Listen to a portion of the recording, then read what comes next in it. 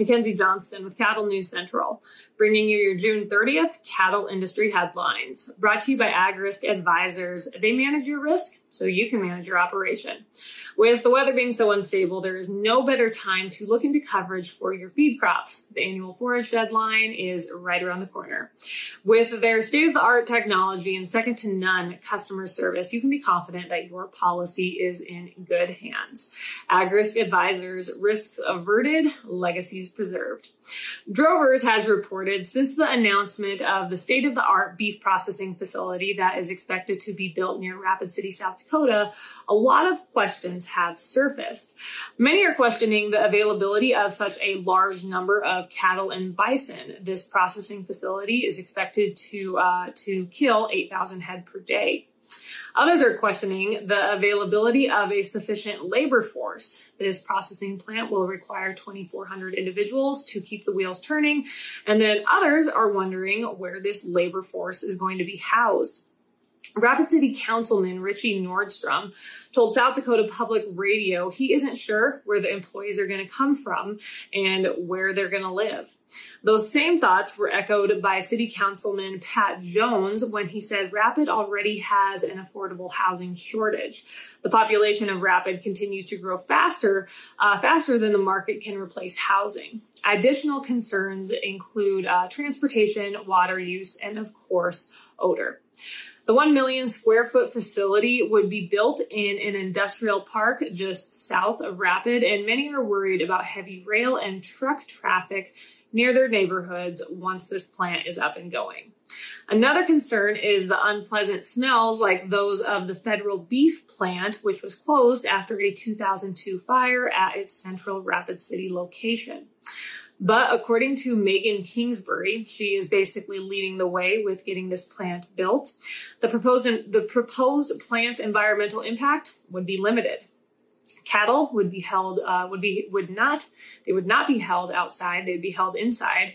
Water would be recycled on site, and the plant would emit no odor thanks to methane capture technology. The advanced technology used in this plant would reduce its environmental impact and allow it to run at a larger scale with fewer workers in better conditions. Kingsbury is hoping for construction to begin next year in 2023, and if all goes as planned, they will open their doors come 2026. This update is also sponsored by 4T Ag Insurance, your go-to contractor for ag insurance. Colt Tritt, he is the owner and operator of 4T Ag. He is a one-man show. He himself ranches, so he understands all the risks that go along with the livestock industry. If your operation is not already enrolled in PRF insurance, now would be a great time to reach out to 4T Ag and get enrolled. And if you want to learn a little bit more about 4T Ag and check out everything they have to offer, head on over to their website, www.4tag.net. That is the number 4, TAG.net. Howdy there.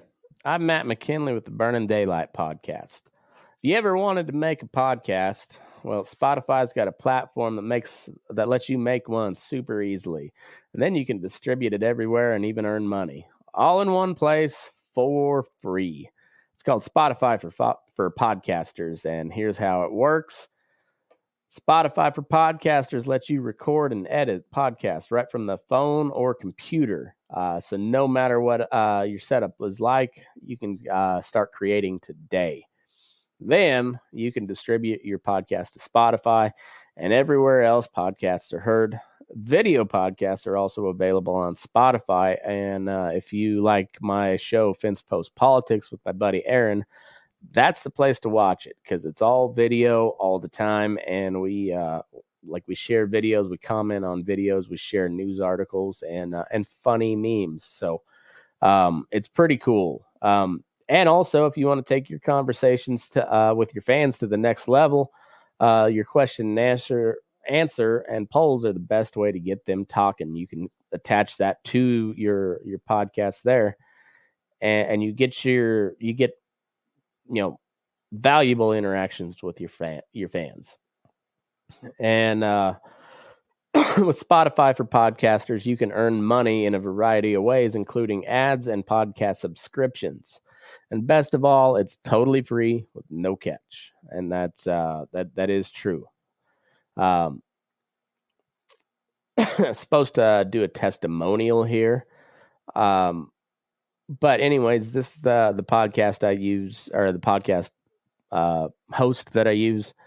I like Spotify. They're very good on just letting you do your thing with no catch to it. There's a good reason why Joe Rogan hosts podcast on Spotify, and this is a great way to get started if you've ever thought about starting a podcast. This is where I would send anybody to go.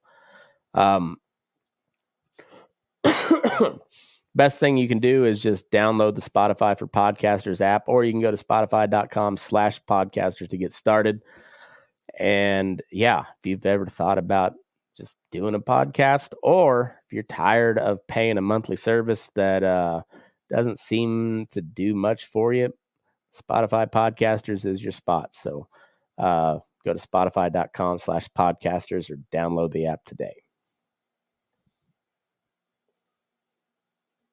Drovers has also reported Nebraska ranchers Dean and Jared Lerwick of Gearing, Nebraska have received approval from the Gearing City Council to reopen a meatpacking plant in the town.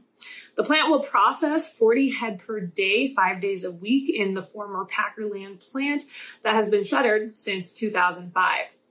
Packerland was originally built to process about 400 head per day, but the Lerwicks plan to operate the facility at 400 to 800 head per month. The plant will employ 10 to 15 individuals right off the bat, and if everything goes as planned by the end of this year, they plan to grow that number to 20 individuals.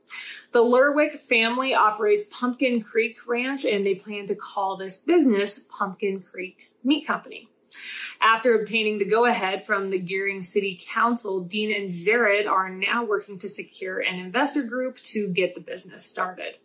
If they can get this done, they will start building this fall and open next spring. Finally, Drovers has also reported, as it stands today, more than 45% of the contiguous U.S. is experiencing drought. Many parts of the Southwest are dealing with severe, extreme, or exceptional drought conditions, and no state has it worse than Texas. Texas is already setting records with more than 80% of the state facing drought conditions so far this year.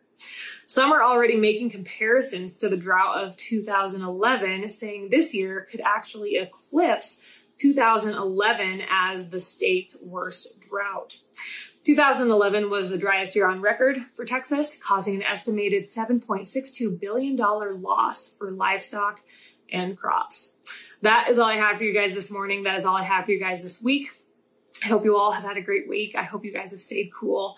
It was a miserable day here on Wednesday. I think the winds blew up to 40-mile-an-hour wind, and it got up to 101 degrees. And I'm starting to count down the days until winter. So I hope you all have a great weekend. Stay cool. I hope you all have a wonderful 4th of July. I will be back next Tuesday on the 5th of July. But the 4th of July, make sure you slow down and remember how great it is to live in this wonderful nation. Our freedom, we never take it for granted. We need to remember all those individuals that served, continue to serve, and especially those that paid the ultimate price for us to live free and enjoy the celebration of the 4th of July. So again, have a great weekend. I'll catch you next week.